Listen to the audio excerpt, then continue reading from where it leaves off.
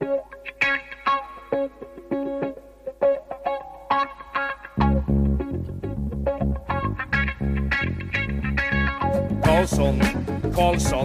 världens bästa Karlsson, hoj här kommer Karlsson, ingen annan Karlsson spelar jag så bra som mig. Karlsson scores! Yes, welcome everybody to the second half of today, Sunday, November 27th episode of Keeping Karlsson, hosted by myself, Elon Dubrovsky, and my very good friend and fantasy hockey connoisseur, Brian Kalm, where we're going to continue to go over all of the players who did really well on Friday and Saturday, and then a bunch of other guys, including one guy who's doing really well right now. I take it all back, everything I said about Mark Scheifele, because he just scored a goal from his new line, which Brian said rudely that it's decisively the second line. No, it's the top line, because that's Mark Scheifele, assisted by Wheeler and Cole Perfetti. So congratulations, 5-2 now for the Jets. So a nice mid-game update here. You know, you fully agreed with me and had offered no pushback on the last part, like part one, which was literally 10 minutes ago. I'm going to edit that. People won't ever hear that. Okay. Wait, let me record it right now, okay? Brian, I disagree. I think that line is actually the clear first line. I don't know what you're talking about. Okay, so we'll cut that in later. By the way, looking at this box score of Winnipeg and Chicago, how is it that Caleb Jones could only get points when he's not, like, taking over for his brother on the top power play? Like, everyone got excited. Well, I mean, that's kind of rude to say, but when Seth Jones got injured, it looked like a great opportunity for Caleb Jones, and then he turned into a whole dud. And now he's a power play assist from, I guess, the second power play today, and he also had an assist in the last game. Maybe it's just good for him to not have as much responsibility. Maybe it was like too much pressure for the young lad. So, I don't know, maybe now's the time to go back and look at Caleb Jones. Or not, but interesting to see him get another point. Yeah, I don't think I'm revisiting Caleb Jones, but good for him getting another point. Do you know he and Seth took penalties 9 seconds apart earlier tonight? So they got some quality time in the penalty box. I wonder if they're friends. I guess there's probably ways to find out. There's probably like if we were like Chicago Blackhawks fans, we'd probably see interviews of them and like. But if they weren't friends, they'd probably have to pretend to be, right? Because it would be so awkward otherwise. But like some brothers aren't great friends. Have you ever watched Succession? A lot of strife between those brothers. Anyway. Yeah, I haven't. You haven't, of course. Okay. All right, so let's get back to some hockey talk here. Well, we were talking about hockey. We were talking about Seth and Caleb Jones. But okay, what are we doing here? We're going through all of the players who did well over the past couple of days. I got a list. It's already out of date, but this was like the list of top scorers from Friday and Saturday. Next on the list, Brian, get this, Ryan Poehling. Do the listeners know what team Ryan Poehling is on? I remember him as a guy who scored a goal in like his only game of the season for the Habs one year. And then the next towards year, the end of the season and like a debut. And then I was like, or maybe it was more than a goal. Maybe it was like a hat trick. I don't know what it was. Like he had a really good game. He had a big game. And then like the next year whenever I would be sorting the players by fantasy points per game, he was like at the top of the list because of his like goal from hat the trick, season. 3 goals on 3 shots back in 2018-19 as a 20-year-old with the Montreal Canadiens. But he's not there anymore. Yeah. Well, no, now he's on the Pittsburgh Penguins. He's on the fourth line and he scored 2 versus Philly on Friday. So good for him. No points on Saturday. I'm assuming we're not going to dive too deep into Ryan Poehling. He's playing on a line with Bluger and Archibald, who also have gotten some points lately. But I think for Pittsburgh's sake, they probably want to get their offense from other lines and save line 4 to be more of an energy line or whatever they do. I can't imagine we're expecting that fourth line to continue rolling like they were last week. No. Okay. No, this is like similar to like Arthur Kaliev, like doing really great on the fourth line, except maybe a little less because like these guys don't even really have like a pedigree or upside. Yeah, I'm actually into Kaliev. Or upward mobility through the depth chart. So yeah, exactly. it's nice of you to shut them out when we could. Okay, there you go. That's what the benefit is of doing a show like this, where I just I'm forced to discuss every player in this list that was generated by the stats. We get to throw out some new names, though some old names are Brian Rust, a name that we seem to mention every week. But there were a couple of games where Jeff Petrie jumped up to the top power play, bumping Brian Rust. When like the last time we talked about him, it was like, well, yeah, he stinks lately, but at least he's on the top power play, so he's not going to go pointless forever. Then like a game later, he was like off the top power play. Looks like he was back on the top power play. So there you go. For your people who still have Brian Rust, there's a glimmer of hope in that game versus Toronto. Not that it helped much. Like Pittsburgh got defeated by Toronto, so maybe they'll decide to change things. Rust is pointless in 4 games. He only has 10 points in 22 games on the season. I feel like maybe a lot of people are thinking, I wish I traded him a while ago, because now probably his value is in the toilet and you have to make that tough choice of whether to just drop him outright, which would sting because you spent a lot of draft capital on him. But I think the trade value is all gone. Unless maybe Brian will, I don't know. I guess we can't just like dive into Brian Rust every episode, but I feel like I just need to keep bringing him up until you say forget about him, right? As you continue to say you still see reason for hope, then I should probably just get an update from you, because I'm sure all the people who have Brian Rust are like, well, okay, I'm going to hold on. Brian said there's reason for hope. So now another week of no points. I feel is terrible. There still reason for hope? I feel terrible when Brian Rust was moved. We said, so basically the line from the last time we talked about him was, still looks okay, still has his deployment. If he falls off the top power play, I'd be worried, but that hasn't happened yet. And then it happened. So I am sorry to anybody who was on the fence. It's like, you know what, I'll be a little more patient. Although, hopefully, like we didn't know he was about to get booted from the top power play. Of course, if we did, we would have said get rid of him. But things definitely went from bad to worse for anyone with Brian Rust. I don't think it's a death knell for his value. But yeah, if you weren't sweating before about Brian Rust, you really are now. Elon, what would you do if you have Brian Rust? I mean, the way things are going for me this year, I would probably drop him, and then he would be amazing. So wait, you would drop him? You would drop Brian Rust? Well, I don't know. Would you trade him for Blake Wheeler? Yeah, I was telling Brian, I think off the air, that I traded away Blake Wheeler as like a throw-in. Like it was like basically the trade was I traded Line for Jeff Skinner because I need help now because my team stinks. And then like I needed to give an extra player. And anyway, it was with Jordan, and he was like, just give me any forward. And I looked at my roster and I was like, well, whatever. Like, Wheeler's doing nothing.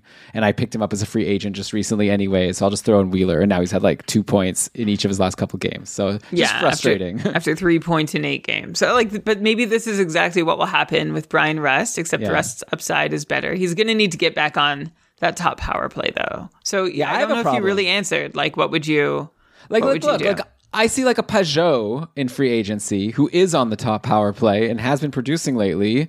I feel like my brain tells me stop looking at the name of the player and just look at his production and look at his deployment. And like I look at it and say like, I think Peugeot looks better. So I would probably consider like dropping like a Rust for like a Peugeot, and then it would turn out to be a big mistake probably because, a couple months from now, it'd be like Peugeot's back in free agency. I was thinking about you, though. Like, I was thinking about how quick you are to cut ties with players, like quicker than me. And I think there's 2 parts to this strategy, right? Like, you can afford to cut ties on players early or a little ahead of the curve, which sometimes will burn you and sometimes it will reward you. But you can do it if you're really quick and strong at getting that next thing onto your roster and making use of that roster spot. Like it's a 2-part strategy. Like I have tried it, Elon. I've tried to be less patient with players to sort of emulate your move a little.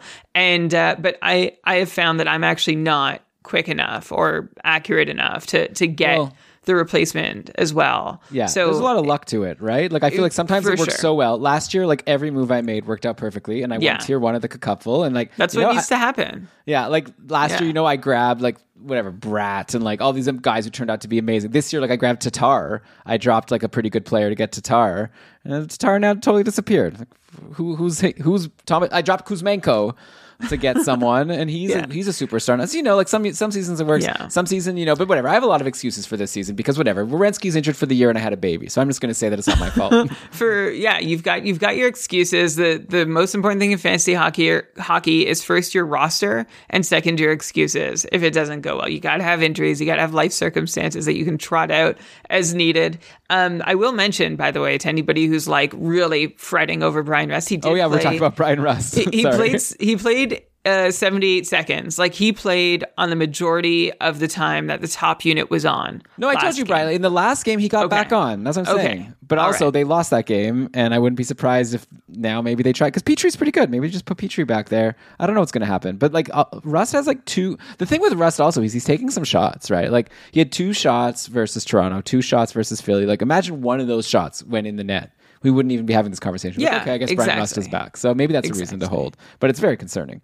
I'd like him better if he was playing with Crosby, who's amazing. Actually, I have Crosby on this list. at some point. Let's talk about Crosby for a sec. Having a monster season, up to 29 points in 22 games. I took a look. So that puts him at a 108-point pace. If he ends up with 108 points, that would be his highest pace, okay, just pace, since 2012, 2013, where he had a higher point pace, but it was only in 36 games. There was like a couple years in a row where Crosby didn't play that much, and he was pacing for well above 108 points. But, you have to go back like over a decade to an actual season where he played like a significant number of games and then paced for what he's doing now. So very impressive, right? I guess some of it could go to like that was more of a dead puck era and now is more of a high scoring era. So I'm not saying that like today's Sidney Crosby is better than like 10 years ago Sidney Crosby, but it's still very impressive, right? To see like a 35 plus player just still being so elite in the league. I love it. Great stuff, Sid the Kid. Yeah, Sid is he always going to be Sid the Kid? I feel like it's awkward to call him the Kid at this point. He's still younger than me, so I could always call him the Kid. Yeah. And he looks great too. Like there's some unsustainability for Crosby. Like he's converting at twice his usual shooting percentage at 5-on-5. So he has 10 goals on 41 5-on-5 shots instead of like 5 or 6. But at the same time, he's freaking Sidney Crosby. And this is a guy that we give the benefit of the doubt whenever he shows that he's exceeding expectations. He's also like under the hood looks so good. He's putting up, Elon, you mentioned that last season, what was it, like a decade ago, where he had like the best total that he's had since pacing for what he's at right now. That was a mangled sentence. But what I'm trying to say is Crosby has his highest individual expected goals rates at 5-on-5 in a decade. Like he is found another gear, obviously, because he's Sidney Crosby. And by the way, he's also had some unfortunate numbers on the power play, which is one reason that Rust was shuttled off. That Penguins power play has not been so successful this year. Something's a little broken. I think it'll be fixed. And I think all of this washes out to Crosby being, still being that 100-point dominant player. This guy, he just keeps doing it year after year. I remember, Elon, do you remember in the early days of the podcast when the questions we got was like, at what point do you think Sidney Crosby will stop being elite? This was like in like 2013. Yeah, it was like, in keeper leagues, when do you start drafting other people ahead of Crosby? and we said like, maybe around, I think our answer was 32, 33. Well, he is 35 years old. And like you said, Elon, on his highest point pace and his highest expected goals rates of the decade. You never count Sid out. Wow. He is very good. But okay, back to next on the list. So I think I started this conversation talking about Ryan Poehling. So we're back at 14. 15 on the list, Brayden Point. Let's go to Tampa Bay. Just one game for the Friday. Most of these people played 2 games over Friday and Saturday, but Point just needed 1 game to get to the top of this list. What a game, right? 2 goals and 1 assist versus St. Louis in the 5-2 win on Friday. That brought him to over point per game on the season, 21 points in 20 games. Point has only been around a 70-ish point guy these past couple of years. So Brian, he's taking this step up after he brought his value down to help. This is like a kind of a gift Brayden Point gave to people who drafted him this year, because he had those down years, making people feel like he's not worth drafting so high. Then whoever got him gets a guy playing with Kucherov, having an amazing season. I'm curious to know, do you think that this Brayden Point that we're seeing this year is the real deal, or do you think he's going to fall back to the 70-ish point guy? To me, I'll just throw it out there. I think the fact that he's playing with a healthy Kucherov is like a big part of the difference. And so as long as Kucherov is healthy, it's hard to imagine Point not keeping up at least point per game. I think that definitely helps Brayden Point. Like he's been getting more secondary assists than usual at 5-on-5, which you could say might be luck or it might not be noise. Like maybe he deserves a bunch of them, and maybe that has to do with playing with Kucherov, because you might be 2 passes away from assisting on a goal at any given moment with a healthy Kucherov. His points participation is also a little high, but last year Brayden Point's points participation was way too low. Like he was avoiding, or at least it looks like he was avoiding being involved in goal scoring opportunities. Like, you guys take all the points. I don't want any. He wasn't actually doing that. But anyway, the range that we've seen from him now is 70 to 80 points. That's the number that we can reliably. It's not a huge range, right? And variance is going to push Point towards one end of that range or the other. And I'd put him at the higher end of that. So I like what I'm seeing from Point this year. I'm a believer that he is a point per game player under regular circumstances, which it feels like is what we're seeing this year. Okay, and I guess it's that time of the year again. Like I feel like every year where we bring up Alex Killorn, and I'm like, man, why didn't I grab him out of free agency when I had the chance? Why didn't I draft this guy? He's like, I don't know, like he always ends up going on a run like this. And now he has a goal and an assist in his last game versus St. Louis. That brought him to 9 points in his last 6 games. He's now got 17 points in 20 games on the season. I'm talking about Alex Killorn here. He's playing on, I guess, the second line or, whatever, the line 1B with Stamkos and Nick Paul at even strength, and Killorn is on the top power play. He's only 25% rostered on Yahoo. I mean, I feel like a guy who's on a line and power play with Stamkos, who's 17 points in 20 games, should be rostered in higher than 25% of leagues. I just saw him taken, Brian, in our joint league, the Babupful, and I thought to myself, wait, Killorn was in free agency? I should have grabbed him. Oh, why do I have whoever I have? I grabbed TJ Oshie and I was feeling really smart about it, but I think I'd rather have Killorn. I don't know. Maybe is that a weird player to ask you to compare to? Anyways, what do you think? I know you're always down. Every year I ask you about Killorn, and you always say he's no big deal and he'll cool off. And I don't always say you that. Don't say that? Okay. Like my tune has changed a little. That was the early Killorn, and then it sort of shifted to like, yeah, this guy can be rosterable for stretches of time, especially depending on his power play role. Power play 1 is a new development for Killorn this year. He was there for the first few games of the season, then got kicked off. So let's see if Killorn can hold on there. He's bumped Brandon Hagel. So it's kind of like the Dawson Mercer, Nathan Bastian situation in New Jersey, where it feels like Mercer has an easier route to staying on the top power play than Killorn, but Hagel isn't an insurmountable bar to clear for Killorn to actually get onto that top unit. But at the same time, even if Killorn does stay on the top unit, I'd keep in mind that in the past, Killorn from there has been like a 50 to 60 point guy, which is good. But that feels like that's the best case scenario. Although I don't know why I started that with like a negative frame. That's good. That's good for someone you grabbed at a free agency. But at the same time, Elon, I don't think you were so foolish for not jumping on Killorn. He's playing over his head right now at 5-on-5, high secondary assist rate for 1, but he's also scored 6 times on 19 shots at 5-on-5. That's a 32% shooting success rate.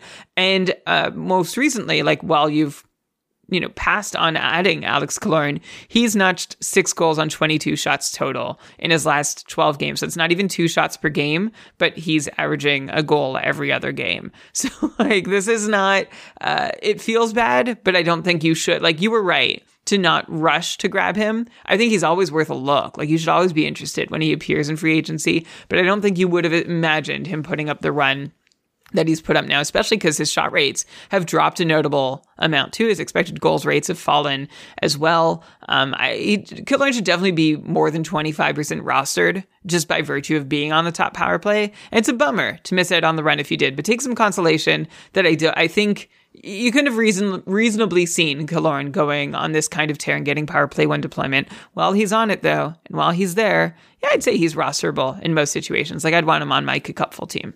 Yeah, I was talking about someone else who was 25% rostered. Oh, yeah, Kevin Hayes. So they're both around the same percent rostered right now. I would take Hayes for sure, though. You take Hayes for sure. Yeah. Even the position eligibility? I don't know. I guess probably Hayes, but I don't know. Killorn, I like the spot he's in right now, and I feel like a bigger chance for a big game just because you're playing with Steven Stamkos. And I guess we should mention Nick Paul, right? He's like also there on this line. He's not on the top power play, but he is definitely not nothing. Like Nick Paul has been producing a lot lately, and he's also someone that I would take a look at. If Killorn, I would take Killorn first, but if he's taken and you want to get in on some of this Tampa Bay offense, Nick Paul's up to now 15 points in 20 games. He's had 2 straight multi-point games. So yeah, I like him. I like him too. Tampa's a good team. They're a good team. Yeah, they could be. We didn't name them as one of the Eastern Cup contenders, but they're in there for sure. They're always there. Plus, who knows what they'll do at the trade deadline. Okay, so next up here in this list, we have, so I brought up Braden Point. Next is Dawson Mercer, who we already discussed. Had a great couple of games, top line, top power play. I think he's very close to like pause the pod, but I guess not pause the pod. He's not pause the pod, but he's someone that you should be very highly considering while he's playing with Jack Hughes. Next up, Zach Parise, Brock Nelson. We talked about them. Next, Jacob Chychrun. Okay, Tulip Queen. Like I said, I posted in the Keeping Karlsson Discord, the patron-only Discord. That's a perk we give to the patrons, but really, it's a perk they give to us. the privilege of hanging out with all of our great patrons in the Discord. And yeah, Tulip Queen just wrote, Chikrin, please. I want to know thoughts about his value after a trade, and if you think he's more valuable just staying put, or if you think the Yotes can keep up the good play. So yeah, it's a very good question, actually. So Brian, Jacob Chikrin, back from injury, has been so great. No points today, but another, 4 shots or something in this loss to Minnesota, which they probably would have won if they put Vejmelka in instead of Connor Ingram. I'm a little salty about that. I really could have used that Vejmelka start in my couple matchup. But yeah, I could have also used a point from Jacob Chikrin, but he didn't get a point. He had 4 shots, a block, whatever. So he did his part, aside from putting something behind who played for Minnesota. Oh, Marc-Andre Fleury's back. Cool. All right. But yeah, Tulip Queen's question is good because Chikrin has gotten on the top power play with Arizona, which is good. Last year, remember, he couldn't get that spot. It was, Gostisbehere there and he wouldn't share. But now they're sharing the defensive spots on the top power play. They're both there, then along with Schmaltz and Keller and who's the other one? I don't even remember at this point. Someone else is over on that top power play in Arizona. Is it Travis Boyd? Sometimes. Actually, yeah, it is not. Lawson Krause, Matthias Oh, wait. No, it looks like they Schmaltz, Boyd, Keller, Gostisbehere, Chikrin. Okay, there you go. And I think at one point it was that high pedigree guy. I'm trying to remember his name. That the guy Barrett that got Hayton?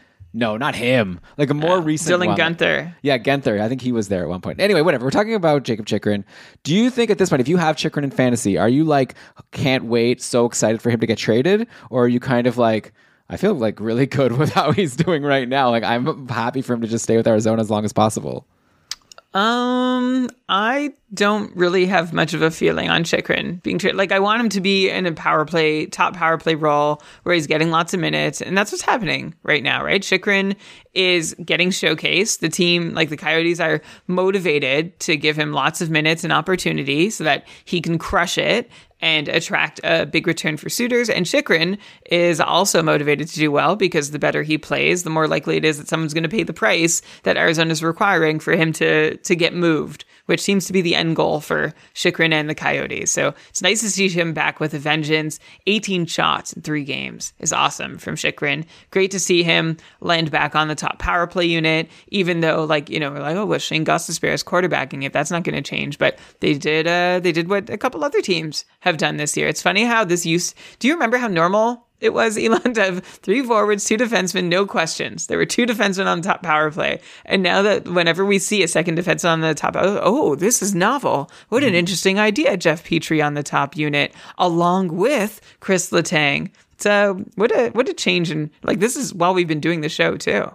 Well, did we have the when you were playing NHL 93? Did you even have the option of putting 4 forwards on the top power play? I don't think that was possible. That's funny. All right, so since we're on Arizona, I do want to ask you about Janice Jerome Moser.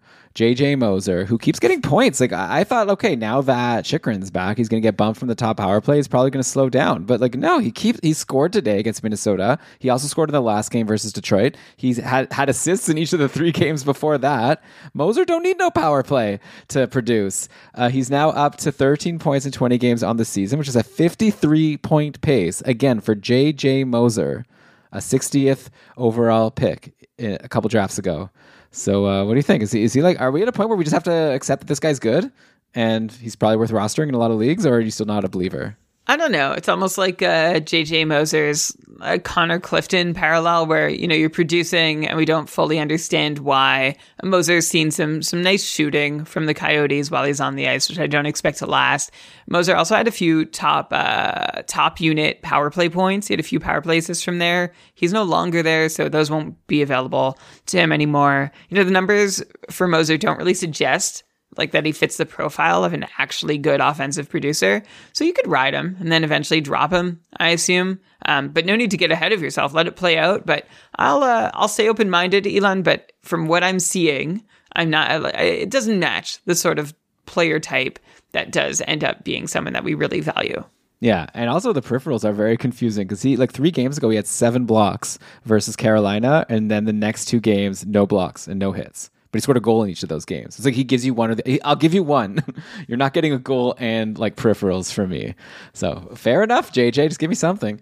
Okay, next in the list here, you got Ryan O'Reilly, who I guess we already kind of talked about over in St. Louis. Then we have Adam Lowry, who, I was like lamenting how Scheifele wasn't getting points in Winnipeg. It's because all these points have been going to like the third line. Adam Lowry, who I think also got a point today. Right? I think I was complaining about how he was one of the... Yeah, he has an assist today. Today's Sunday. But yeah, he had a big 1-goal, 1-assist game versus Dallas in the 5-4 win on Friday. Before that, though, he was pointless in forever. He's a third-line center, second power play. I assume that we're just going to conclude that this is like a, same as usual for Adam Lowry. We're not seeing any reason to bump him up any of our lists. No. Okay. Yeah. Bringing these guys up, here's another one that you're going to say no right away. Jarrett Anderson-Dolan on LA, goal, assist, 6 shots in the win over San Jose on Friday. So a huge game for JAD over... He's on LA, by the way. I don't know if I mentioned that. Seems like it's probably another Adam Lowry situation who's pointless in a million games before this good game. He's on the 4th line with our friend Arthur Kaliev, who has been able to produce from that line a little bit. But yeah, I'll once again give you the opportunity to give a one-word answer when asking if anyone should be interested in Jarrett Anderson-Dolan. No. I am going to make it a pretty quick no for the reasons that you mostly just illustrated. We're good for Jarrett Anderson-Dolan. Okay, but he does give us a springboard to talk about some more interesting players over on the LA Kings, because it seems pretty official now. They're back to having Kevin Fiala on the top line, and he's been on fire. He's amazing. 4 points in his last 2 games. Nice to see Adrian Kempe pick up assists in each of his last couple of games, because he was being super quiet before, so it's probably good news for him, right? To have Fiala back as his line mate. Still, though, Kempe is only pacing for 46 points on the season. He had that amazing 57 points last year with a ton of goals, but he's taking fewer shots this year. Is it possible that maybe last season was maybe just a bit of a blip? It was a contract year. I don't know. Like maybe is like around 50-ish point Kempe probably what we should be expecting, or do you think there's reason to still expect him to get back to the heights of 2021-22? It's an interesting case because coming out of last season, we were looking at Kempe having emerged 35 goals, and the general vibe was like, yeah, I think he can keep most of that up. And at 5-on-5 so far, Adrian Kempe has kept up his goal scoring and points at the same rate. He's scoring at the same rate at 5-on-5 as he was last year, when he might have had a bit of a high shooting percentage, but looked mostly legit. And this season, the only difference we're seeing is that he's off last year's power play point pace by like 5 power play points. That's the difference between Adrian Kempe being a 57-point player last season and a 52-point player this season. Because if you take away those 5 power play points that we would have expected, that's where he lands. So there's not a lot of fat to trim from Adrian Kempe's game. And, I was looking, okay, is he being denied opportunities elsewhere? Well, I found this really weird Adrian Kempe. Like, this is my fact of the episode. If we had a stinger to play for this moment, the fact of the episode brought to you. We have no sponsor for it, but this would be it. In 6 years of being a full-time NHLer, including this season so far, Adrian Kempe has only had an on-ice shooting percentage above 7% one time. And that was his sophomore season. So like the season farthest back from now. This is when like an average forward, probably in the top 6, where Kempe wasn't always, but still an average forward, even in the top 9, should have like at least an 8-ish% on-ice shooting percentage. If all is reasonable, sometimes 9%. If you're on a really good line, it can be above 10%. But Adrian Kempe's on-ice shooting percentages since his sophomore season, 6%, 4%, 7%, 6.5%, 7%. I've never seen this before. Usually if I see this number under a guy's on-ice shooting percentage, I'm like, oh, regression's coming. Like the team isn't scoring on enough of their shots when he's on the ice. That's going to correct itself. But I don't know if I can say that about Adrian Kempe. He has this record of being on the ice and the team not being able to score while he's there. And I can't believe I've never noticed this before. And I also guess I shouldn't expect it to regress at this point when we've seen this happening for 5 consecutive years.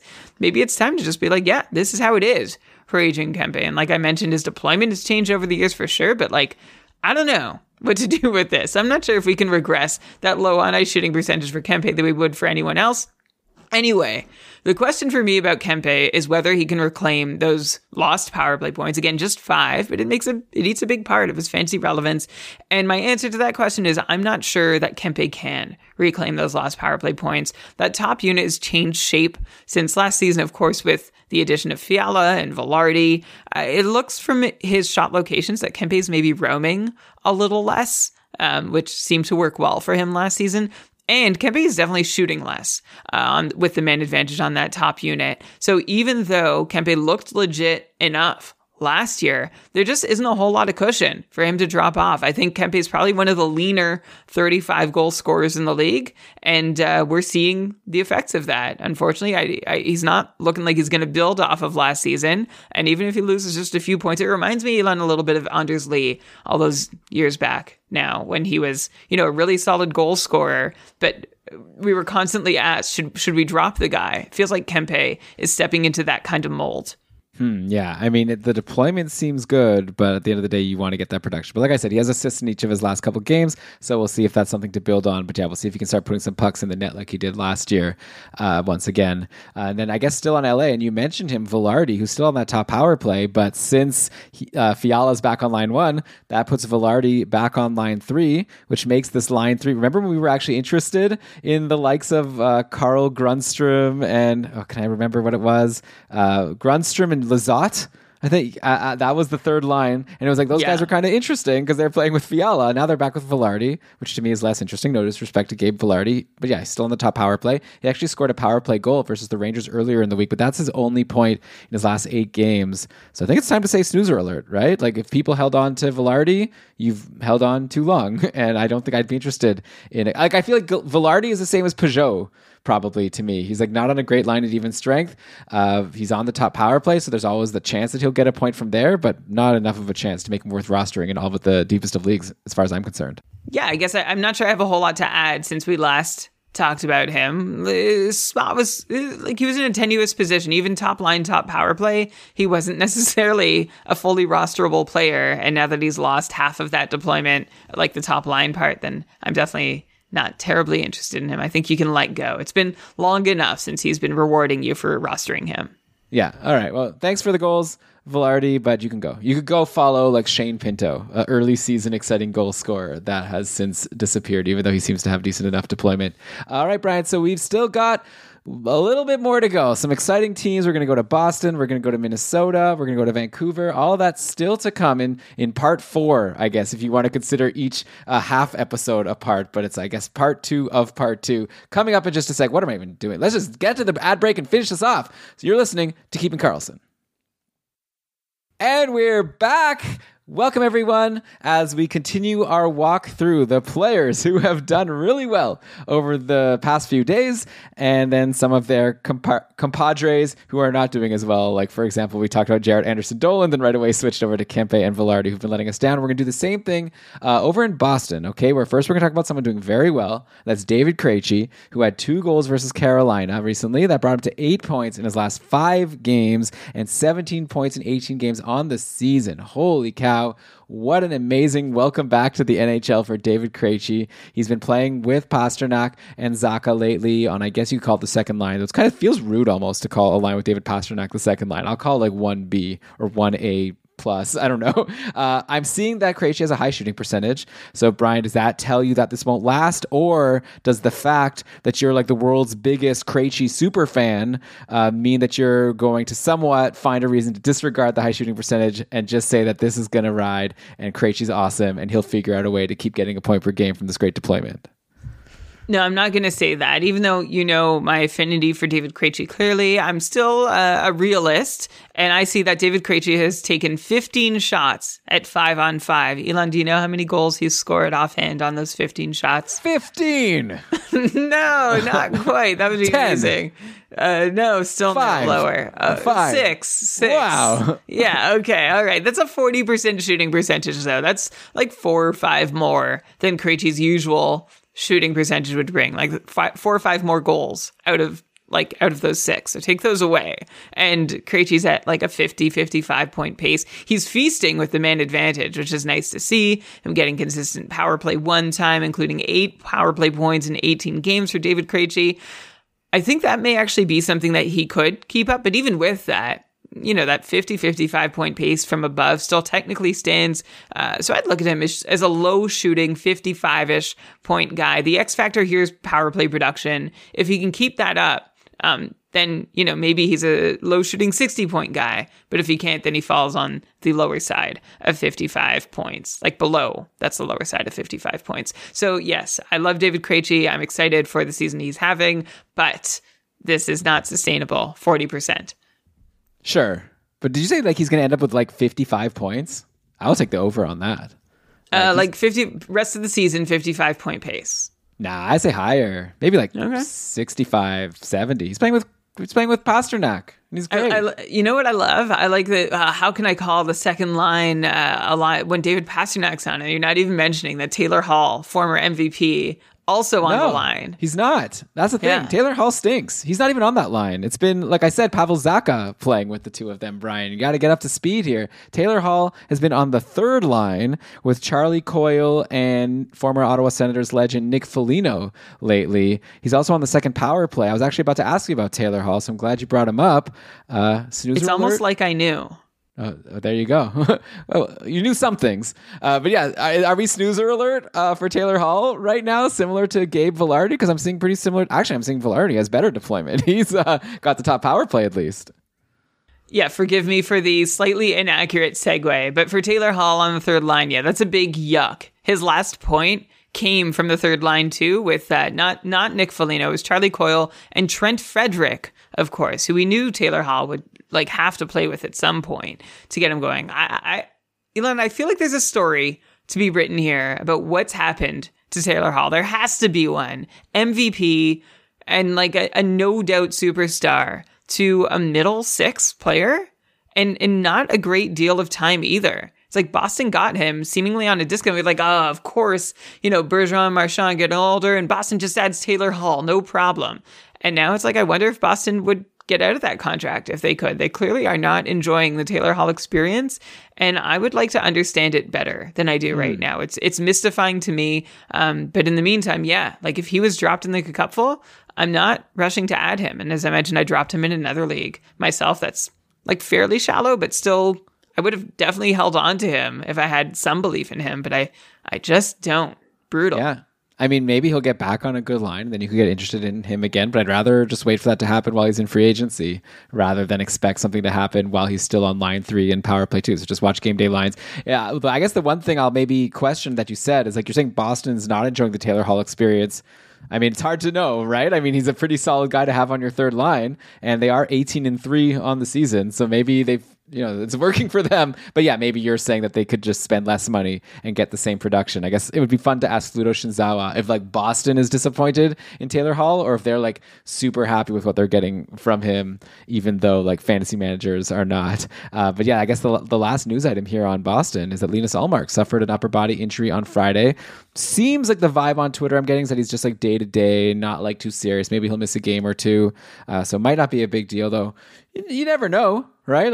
It could always get aggravated and he could be out a little bit of time. And like I said, Boston is 18-3. That have I accentuated that enough? New Jersey's 18-4, Boston is 18-3. I feel like Boston hasn't gotten as much fanfare as New Jersey just because kind of we expected. We've seen it before. But they're right now the top team in the league as far as I'm concerned, looking at the win percentage. And so you probably want their starting goalie. And Swayman has been not great. It's below 900 save percentage on the season, but this might be a great opportunity for him to get a couple games, get some rhythm going. And I wouldn't be surprised if he'll get that save percentage above 900 with a couple games. So I'd be interested in him for as long as Ullmark is out. But again, don't just drop everyone, to rush to get him because it might only be for a couple games.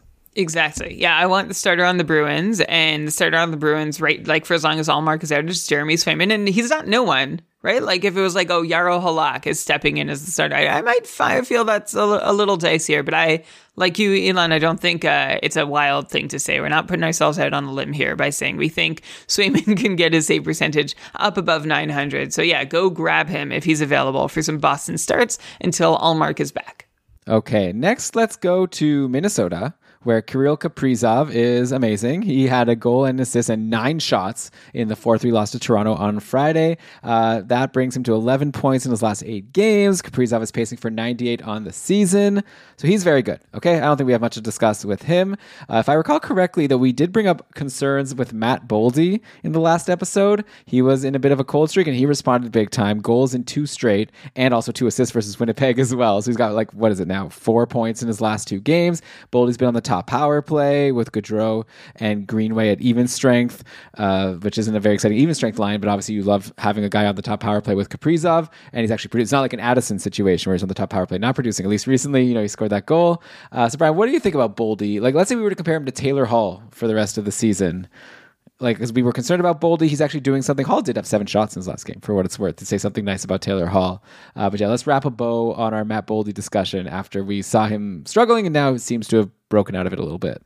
Before I get to Boldy, just like one quick shout out to Kirill Kaprizov for not letting his fantasy managers panic too much. Like, Minnesota was not scoring, but Kaprizov is still pacing for 98 points on the season. So good for him. Way to get yours, Kirill. That's really helpful. As for Matt Boldy, I mean, one of those scoring draughts was where Minnesota had 12 goals over 7 games. Now, over the last 3 games since that drought, they have 11 goals, so up to over 3 goals per game after being under 2 goals per game for a pretty long stretch. And it's nice to see that Matt Boldy is getting in on goals now that goals are being scored and we can properly evaluate, okay, yeah, who's good? It's like in St. Louis, right? When you were asking me, the whole team's cold, do we give up? The answer is no. You see who's going to start pointing on goals once they start coming, because they're going to start coming at some point. So it's good to see Matt Boldy getting in on those. I still don't love his 5-on-5 situation, which it's not great, right? You mentioned he's playing with Freddie Gaudreau. I keep forgetting who the other guy is. It's recently outjured Jordan Greenway. Okay, yeah. Well, exactly. He's the other guy. So Boldy's going to have to keep producing on the power play, which he has. 3 of his last 5 points have come with the man advantage. So we'll see. Like, we talked about Boldy and how without Fiala, he's going to have to be the one to make the line work. And he was at the start of the season, and then he wasn't. So the question is the jury's still out on whether Boldy can make a line productive by himself, but he still has that power play deployment if you want to hold him while we find out. Elon, I would take Matt Boldy over Taylor Hall. I would make that swap. Yeah, me too, for sure. Then let's also mention that Sam Steele is still centering that top line with Kaprizov and Zuccarello. Hasn't really been doing much with it. He had a good 1-goal, 1-assist game versus Carolina last week. And then I see today in this 4-3 win over Arizona, Steele actually scored a goal. Assisted by Kaprizov and Brodin. Oh, who's back? Brodin was injured for a little bit. But anyway, so I don't know. To me, he's like a super deep league guy, but always a great opportunity. Like, it's weird because I should be more excited, I feel like, about someone centering the top line, but I just feel like you add him and it could change any game now. But while he's there, definitely an opportunity to score like he did today, right? Yeah, it could definitely happen. He's the latest in a long line of guys who haven't been terribly impressive, even with great deployment. So, yeah, I guess I'm not racing. I'm not racing to him. But good to know that he's there. I haven't even actually named Sam Steele, for anybody wondering. Sometimes we forget to actually say the player's name. Yeah, it's good to know he's there. It's a good piece of information if you want to stream him while he's still there. But I would honestly check before you stream him. Is he still there? Because as you mentioned, I think he could be cycled off pretty easily. Yeah, even mid-game. Well, of course, you won't be able to respond to that. Next up, let's go to Vancouver. JT Miller, so good. He had a bit of a slow start, but he had a goal and 2 assists versus Vegas on Saturday. Vancouver's playing again today versus San Jose. They're halfway through the game. And yep, another assist for JT Miller, assisting on a Kyle Burrows goal. So there you go. Miller able to get points with anyone. He has, I guess, now 10 points in his last 8 games, over a point per game. Great. And obviously it helps because he's playing with noted insane goal scorer Bo Horvat, who's scored in 3 straight games going into today. So it'll be fun to see if Horvat can keep that going. The top 3 goal scorers right now in the league going into today, Robertson, Horvat, McDavid, in that order. So exactly as expected, right? And then, like we said, Austin Matthews way down the list. Brian, who's going to end the season with more goals, Bo Horvat or Austin Matthews? It's a great question. I mean, I don't disbelieve in Bo Horvat at all. We lauded him the last time we talked about him, saying Bo Horvat is a great goal scorer who doesn't get enough play for being a great goal scorer. I don't know. What's the? Can you remind me what the current tally is? Okay, I actually don't have it in front of me, so I'll get that in a sec. How about let me move on to the next question, and you look it up. Okay, sure. Okay, so I want to talk about the goalies very quickly. Spencer Martin with a very good game on Saturday. 1 goal against on 27 shots versus Vegas in a big win. And that followed a 4-3 win versus Colorado, where he stopped 33 of 36. So Spencer Martin is being trotted out against the top teams and winning games. Demko, meanwhile, as we know, has struggled quite a bit. Demko is playing today versus a much easier opponent in San Jose. No disrespect. But he's doing good so far, right? It's 1-0, so he's stopped 14 midway through the second. We had a question from, let me try it, The Master Holt on our Discord. Just Elon, it's the Maestro. The Maestro with an Heault. It's like a French, yeah. Like cool. A French, yeah. I mean, I assume. Maybe Elon's got it right. The Maestro. Cool. Well, The Maestro asked Demko, how long is too long to wait for a rebound? Like, already there were reasons for concern. And now Spencer Martin is looking like someone that the Canucks can depend on, and they don't need to like ride Demko hard. So maybe even if Demko is bouncing back, we're closer to a 50, kind of like a situation in Seattle, right? Where we've come to learn that Martin Jones is someone that the Kraken can rely on. So even if Grubauer bounces back a bit, they'll probably just go 50-50. So I'm not saying we're there yet in Vancouver, but I don't know. Another reason to not be so excited about Demko, though, like I said, he's having a good game so far right now. And how many good games, Elon, would it take for you to be like, oh yeah, Demko's fine?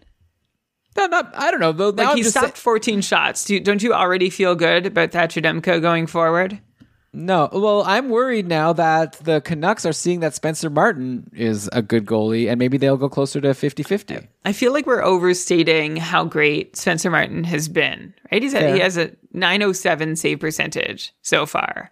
He is playing higher above his expected number at 5-on-5 than Demko is. Demko's been like average, and Martin's 55. What did we decide on? Save points, basis points above his expected number for Fenwick's save percentage. But honestly, I think this might be good for Demko to have somebody else in the picture, not to push him, but just to give him a breather. Let the guy catch his breath. Remember last year when the Canucks were down in the dumps? Elon, Thatcher Demko was an .898 through 13 games. And that was going up until November 17th. And the rest of the season, Demko put up a .919 save percentage through the remaining 51 games. That includes a pretty rough March and April. So really recovered just fine. And guess what? Demko has just played his 13th game. Tonight is his 14th. He played his 13th on November 21st. Had an .883 save percentage up to that point. So we'll see if the 18th game turnaround happens again this season for Thatcher Demko. I don't know if it will, but I think it's gonna come. Like, I don't think Vancouver is giving up on him, and the plan is to like gently pass the baton to Spencer Martin, even as a timeshare goalie. He's been good, but like I said, not great. I think the goal is to get Thatcher Demko going in Vancouver, and I expect him to recover and bounce back at some point. All right. Yeah. So the Maestro, to answer your question, Brian is saying the question was, how long is too long to wait for a rebound? It's not 18 games. It hasn't been long enough yet. Maybe 18 games. So yeah, check back in a couple weeks.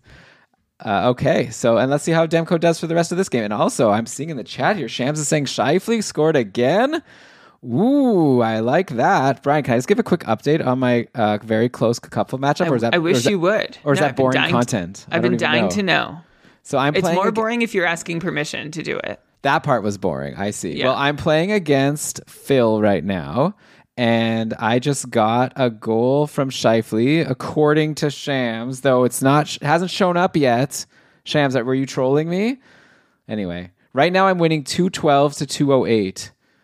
And I could really use the Scheifele goal because my opponent Phil here has still Brady Tkachuk and Kevin Fiala going in the late game, and I don't have anybody. So I need to build a bit more of a cushion here. And that Scheifele goal is still not coming through. So Shams might be my ops if this goal doesn't come through soon. He made me excited for no reason. But okay, next up here, how could Shams ever be my ops with all those great retweets for GameDayTweets.com? What's they're giving ops? it to Brian. Get with it, okay? You have to learn. You're a teacher. You're with young people. You're ops. You're your enemy. It's a very common phrase. Look it up on the internet. Amongst who? You just said I'm the one with young children. I haven't heard it. Look, man, I don't know what to tell you. Like, I'll look it up after for you. I spend my days around school-aged kids. Ask them. They'll know. It's a very common phrase going on. Go on TikTok. But okay. Where do we want to go here? So Josh Archibald, Sidney Crosby. We already talked about those guys, I guess. We talked about Archibald with respect to Ryan Poehling doing well. Oh, yeah. Evan Bouchard had a big game for the Oilers. 2 goals versus the Rangers on 4 shots. Before that, he only had 1 assist in 10 games. Is this the start of something here? Or is this like a Pulock-esque dead cat bounce, 1 good game, and then it'll go back to nothing again? I think Evan Bouchard is better than the 31-point pace he's on now, which is, I think, the same as Pulock is on, but I didn't say he's much better than that. So I think Bouchard beats that, but not by a ton. Like, he's still on the second power play unit. His 5-on-5 ice time has also taken a step back. Like, I don't know if you noticed, but Bouchard is playing 60 seconds fewer a night. So that's a bit of a bummer. But so long as Bouchard is on the second power play unit, we can't get too excited. Scoring should come a little more regularly for him than it has to this point. Like, Bouchard is sporting an on-ice shooting percentage below 5% at 5-on-5. So there's room to regress and grow here for Bouchard, maybe to be a 40-point guy. But I'd say that's about as much as you could expect from him, so long as Barry's holding down that power play 1 quarterback role.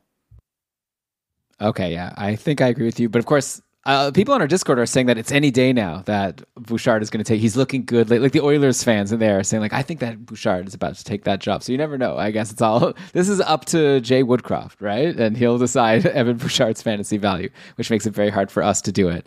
Brian, I'm on dailyrapfacts.com. And ops, it was popularized in Chicago by Chicago drill rappers, and it means opposition or enemies. And ops is short for opposition. Okay, but so what part of that is novel to the discussion? Are you trying to say because it's on this website that I am not with it? All right.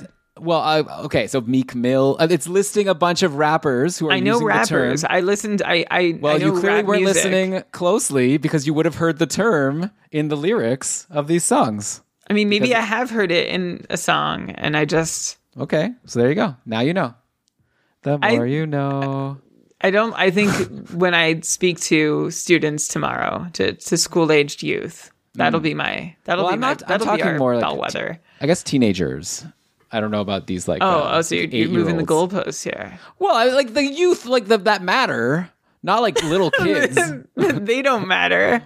What are you talking about? Like, people are trying to sell stuff to, like, don't tell me what 8-year-olds are saying that are like watching whatever their parents make them watch. Elon, like, Shams has a question in the chat. Can you explain drill rappers? I don't know what that drill music progressed in American mainstream. No, don't do that. Don't do Circa that. 2012, following the success of rappers like Chief Keef, Lil Durk, Lil Reese, Fredo Santana, who all use ops. Where are we here? Going to Colorado. Josh Manson, another one of these defensemen having a random good game. This happens sometimes, I guess. But he had a huge game versus Dallas. 1 goal, 1 assist, 5 shots, 4 hits, 2 blocks. Imagine if he did this all the time. He'd be like the next Jacob Chikrin. But anyways, I'd imagine I don't even need to ask you about Josh Manson, but we will mention since we're in Colorado here. Evan Rodriguez is out for a bit, so JT Compher took his top power play spot, and Compher's had 2 power play assists, at least a couple games ago versus Vancouver. Nothing on Saturday versus Dallas. I was mentioning earlier, like I guess in part 1, that with Evan Rodriguez out, these Colorado line combinations are like not that exciting. Like, this does not look like a deep team. Like the top line, McKinnon, Rantanen, and Lehkonen. So that's good. I think the next line is Compher, Cogliano, and Logan O'Connor. Or is it Newhook with Kaut and Dryden Hunt? No, that Newhook was a demotion. Yeah. Okay. So Compher is second line and top power play then. So anyways, any interest in JT Compher? Also, I have a confession to make.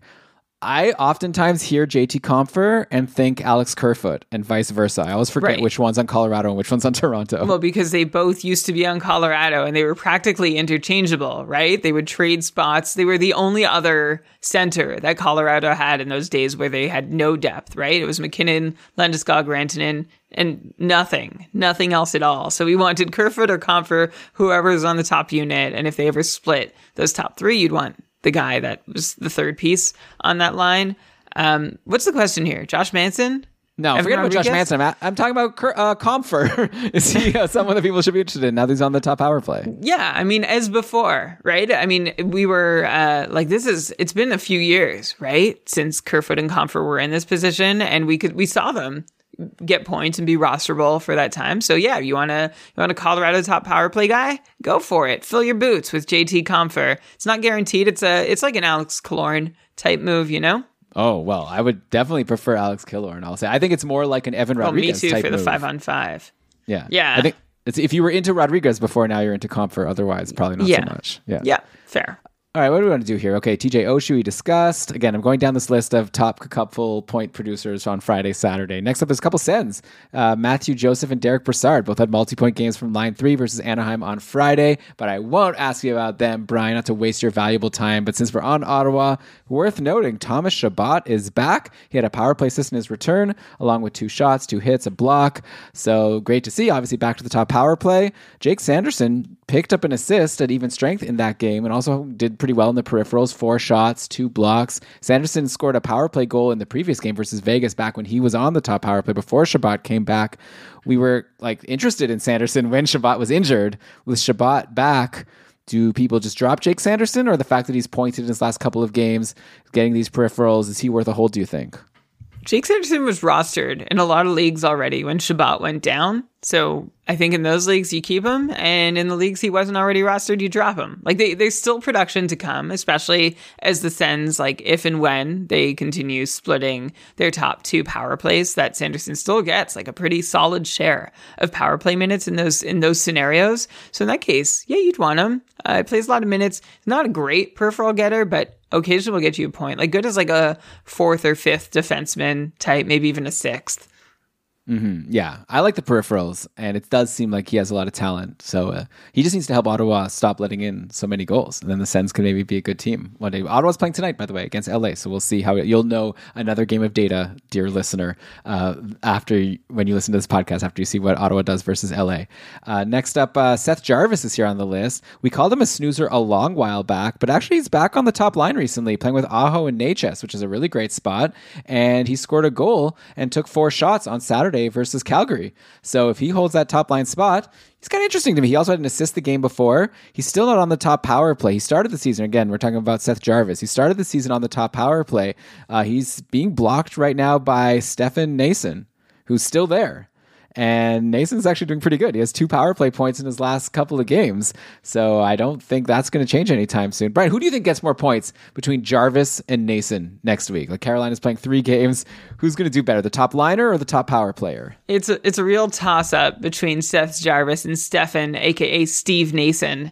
I think I'll lean towards Jarvis just because, there's more time on the ice with the top line than Nason has on the ice with the top power play. Yeah, Nason's been pretty hit and miss in that spot, which is exactly what you'd expect. So give me Jarvis. Although I'm not that excited. Although he does have 11 shots over his last 3 games, so that's promising.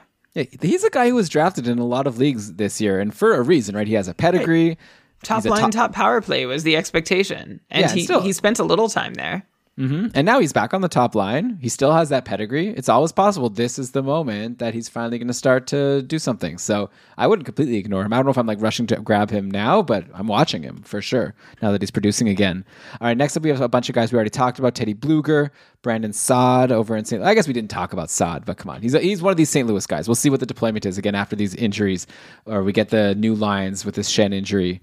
Nason, Michael Bunting. Bunting, 3 assists over his last couple of games.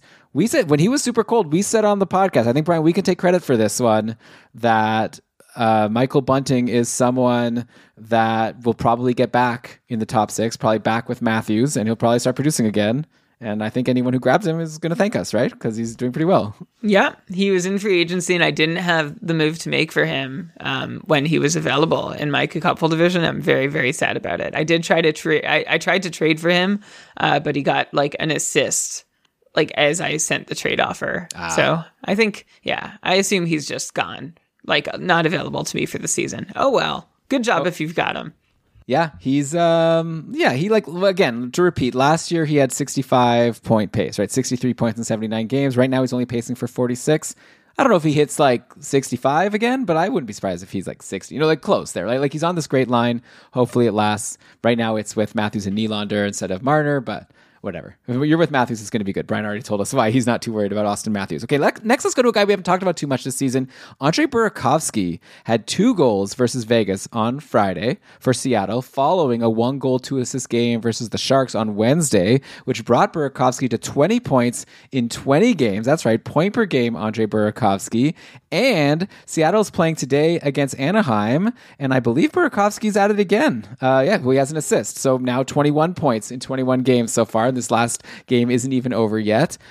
He's really good. Like, Brian, how big of a steal is Burakovsky? Like, he was signed for 5 years at only $5.5 million, and he seems like the top offensive producer on this Seattle team. I'm just curious to know if you think this guy's I know you've always been kind of into him, but I always thought him was more of a secondary producer when he was on Colorado and on Washington. I didn't know if he had it in him to be kind of a driver like this, but it really seems like he's doing really well on this line, and I wonder if he's going to be able to keep it up all season.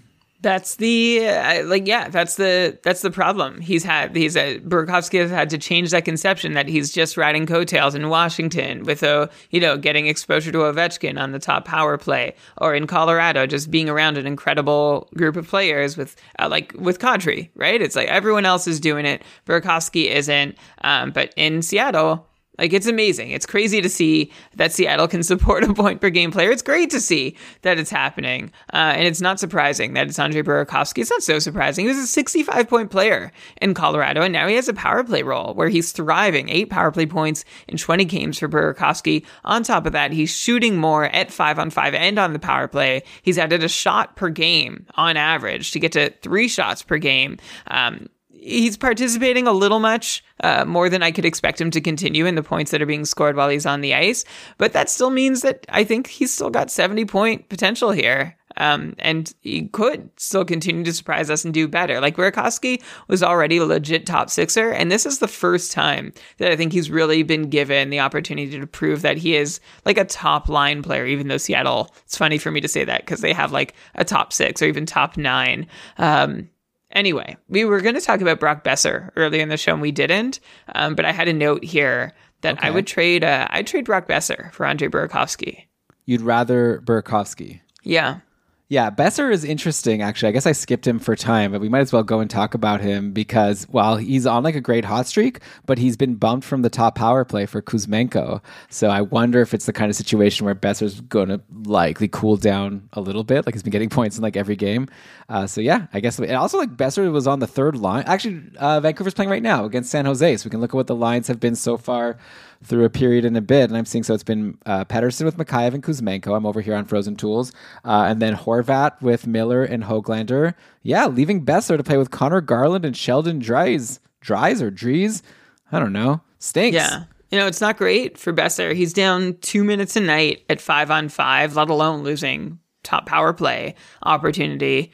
He's been shooting 5 or 6% at 5-on-5 since the start of last season, which, I'd say, that's going to regress. But this year, Boeser's expected goals rates are lower than ever. And I actually don't know that Boeser deserves much better than the 1 5-on-5 goal he scored on 26 shots. He's had this nice run of assists, but he's also participated in 90% of the 5-on-5 goals scored while he's on the ice versus his usual 60%. So with 5-on-5 numbers that are propped up by this high participation rate, I think Boeser's going to need that top power play role. I know his score sheet numbers look good. Boeser's pacing for 77 points, and this is a very negative edit for somebody doing that well. And maybe there's some systems and contextual things and factors that aren't helping Boeser that could eventually swing back into his favor, like coaching. But off the top power play, even if it's just going back and forth between being there, if Boeser's there for 3 games and off for 3 games, I'd be nervous about that. And I might look to sell him while I can for a 70-point guy. Let Boeser be someone else's stress. And I think I'd consider Burakovsky a pretty decent trade candidate. Yeah, no, I agree with you. I would do that. I think it's a really keen observation. You probably don't have much time if you're listening to this.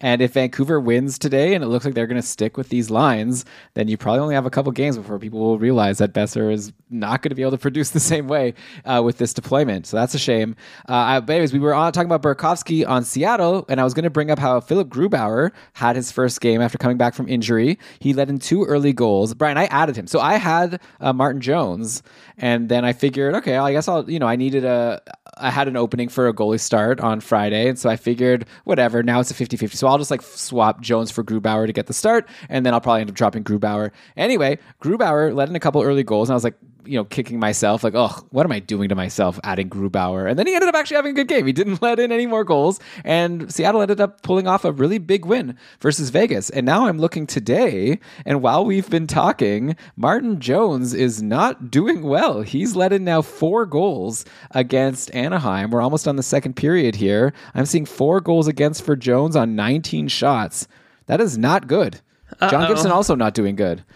Well, that's old news. That's old news. It's also old news for Martin Jones, but there was newer news saying that Jones could do better. But giving up 4 to Anaheim, and what are they, in the second period?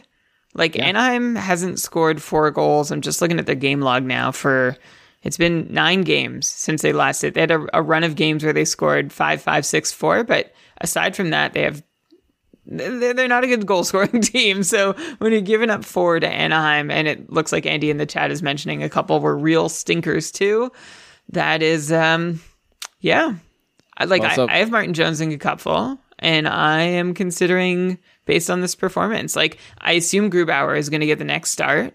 That's at LA on Tuesday. If my calendar's right. And then, plays on a bit. Maybe if Grubauer stinks and Jones gets back in on a busy night on Thursday, we might already have 2 goalies. And then Saturday, Seattle plays again on another busy night. I don't know. I think Martin Jones might be just about done on my roster. Yeah, let him go, man. I'm excited, actually, that I let him go and didn't let him eat me in this bad game. And now I'm kind of excited to have Grubauer again. Obviously, I know what this is going to likely lead to. But now that I have Grubauer, who I was totally planning on dropping next week, I'm just out of moves. But now I'm going to hold, see how he does against LA. Maybe he can be the Grubauer who I drafted that I thought could be the starting goalie on what should be a good team. But obviously, I know it's likely not going to happen. The eternal hope for Philip Grubauer. Elon, one more thing before we close out the show. Actually, 2 more things, because I forgot. The Horvat Matthews thing, 17-10 is the lead that Horvat has over Matthews in goal scoring. I think Matthew could overtake. Yeah. I think he could. Yeah, I think he's got a decent shot. Yeah, Matthews is very, very good at scoring goals. I think he will. And then the other one was in Tampa. We moved past them before, you had taken a note on Hedman and that he's still off the top power play. Should we be concerned? And last week we were like, yeah, you should probably start getting concerned and be sweating that.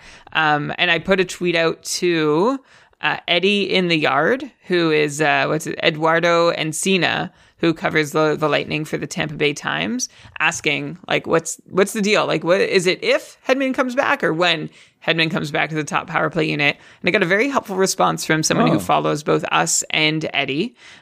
So Michael G. responded with his opinion, which is that Hedman doesn't get the job back until Sergachev loses it.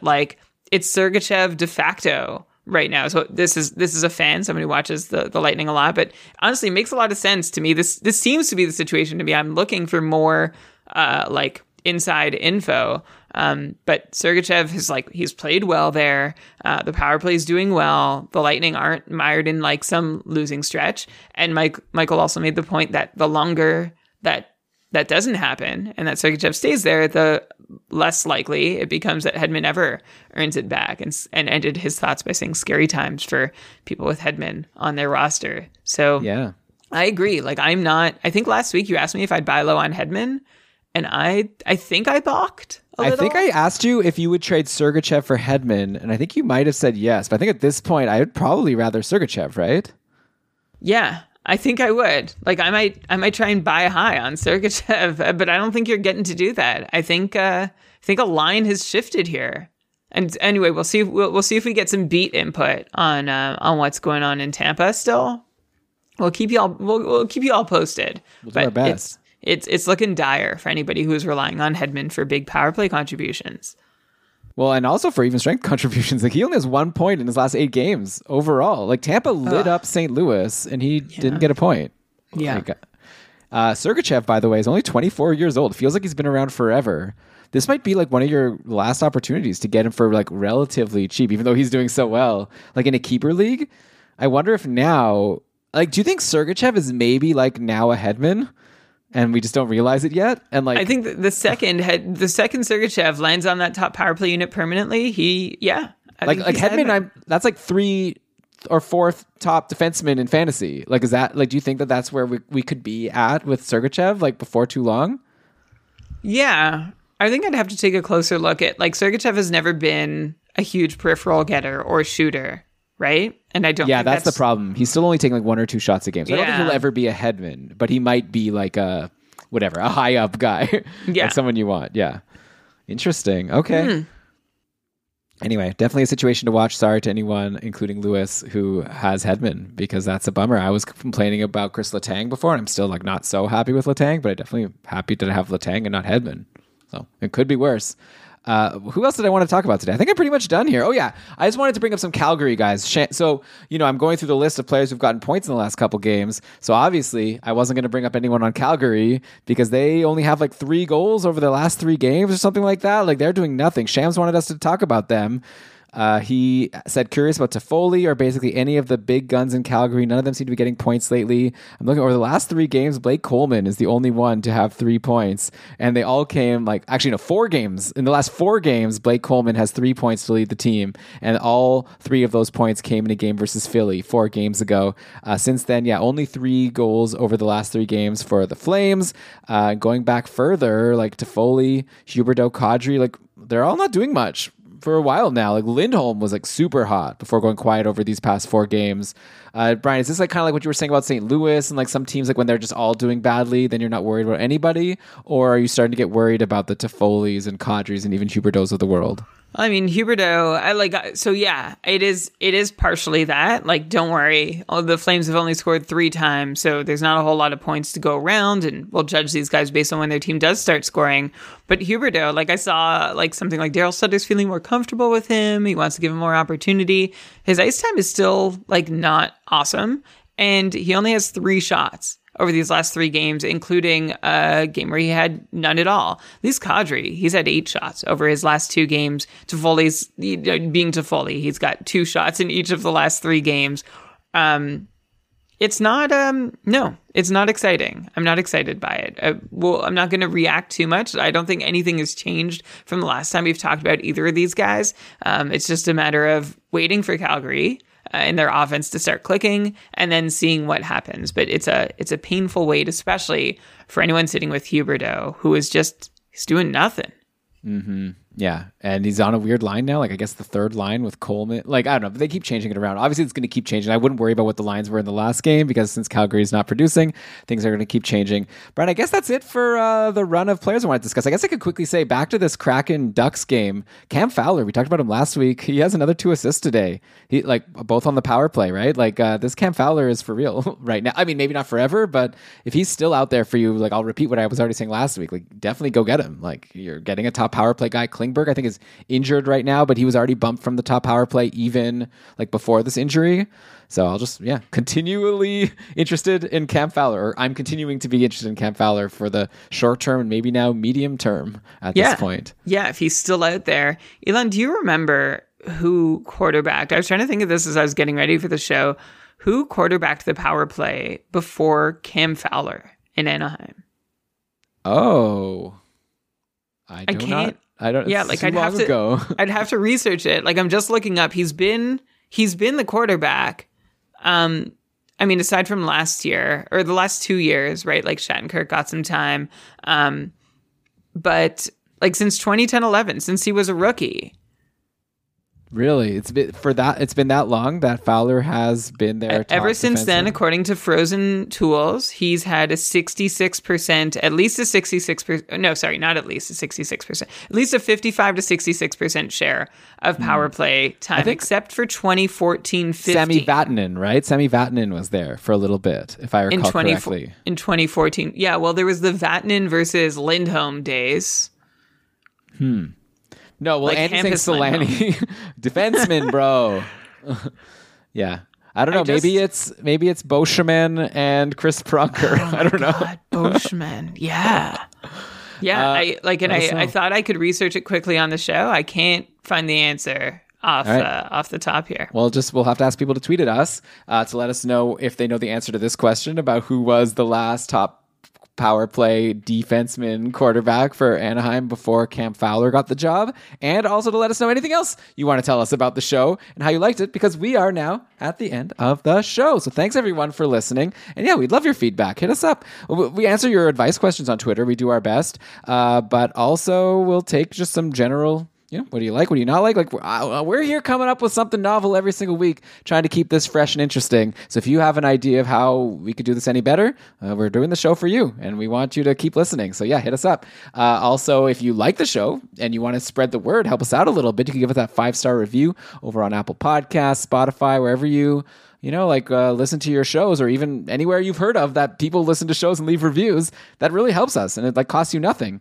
And if you actually do have $5 a month that you wouldn't mind spending, you could also support us financially by becoming a patron of Keeping Karlsson, which, is a little bit, but it goes a long way because it makes us feel good, makes us feel like we're putting out a show that people appreciate. And also we give you a lot of perks. A lot of these podcasts and creators with Patreons, they have 1 million tiers, and they're really trying to squeeze, as much as money as they can out of you. Brian and I are just we don't have time for this. Give us $5 a month, and we're going to give you every perk we can think of, which includes you join our Discord, okay? And Brian and I are super active in the Discord, answering all the advice questions there. We have our Patron cast every month. We have these live shows. This show was a live show that was just for the patrons. We've had a lot of fun chatting with Andy and Shams and Schwab Squad over here in the Discord, Travis. So that's a perk. The show notes. Whenever we think of a perk, we make it a perk for our patrons. And so if you have an idea, by the way, of a perk, if you're a patron, and it's not going to be a lot of work for us. The couple, by the way, is another big perk. So yeah, we give it all to you. So check it out if you're interested. And also you get that perk of just knowing you're supporting a podcast that you listen to. And we put out 5 shows a week for you. So hopefully you think that's worth it. So keepingkarlsson.com/patron. But with that, Brian, I'm going to be done my little begging segment here, which is also, we're happy. If you just want to listen to the show and not be a patron, we're even just appreciating you being a listener of the podcast. Don't get me wrong. But yeah, Brian, with that, let's cue the outro music. Why don't you go ahead and read us the credits? All right. This episode of the Keeping Karlsson Fantasy Hockey Podcast was presented by Dobber Hockey and powered by our patrons, including our super supporters, Rob, David, Derek, Ryan, Tom, Andrea, Tyler, Aaron, Kevin, and of course, Patty. Thank you to our team of Cacopful co-commissions who are keeping this league of 600 managers and 42 or 43 divisions just running so smoothly. All thanks to you. And of course, our Cacopful coordinator, Kevin Hebert. Thanks to you, Elon and Shams, for all the great, amazing news and lines and goalie news over at GameDayTweets.com. Thanks to Ben and Lewis. It was American Thanksgiving, right? I'm giving thanks, a lot of it, for being so great on Short Shifts at ShortShiftsKK on Twitter. Also to Dave Betton and the Stream Scheme. You can follow him at NHL Stream Scheme. Logo art by BrandonWeeb.com. Outro music by Pat Roach. This episode was researched with help from Dobber Hockey, Frozen Tools, Dobber Prospects, Natural Stat Trick, Evolving Hockey, Cat Friendly, The Athletic, HockeyGoldies.org, Hockey Reference, Hockey Viz, Hockey Database, Elite Prospects, and Yahoo! Great job as always, Brian. This has been a lot of fun. And to everyone listening, good luck in your matchups next week. Hopefully this show has helped you out with that. Also definitely check out the Stream Scheme, which dropped yesterday, where Dave let you know what are the good schedules and the good players that you might want to target from those teams with good schedules. Then, obviously, throughout the week, Ben and Lewis will be dropping their regular Short Shifts episodes, so make sure to be subscribed to get all of this content. And Brian, while people are listening to all these shows and enjoying themselves and waiting for our next mega show next Sunday, what do you recommend they do with their free time? Please, in your free time, if you want to use it for good, do what you can to make sure that fantasy hockey is for everyone.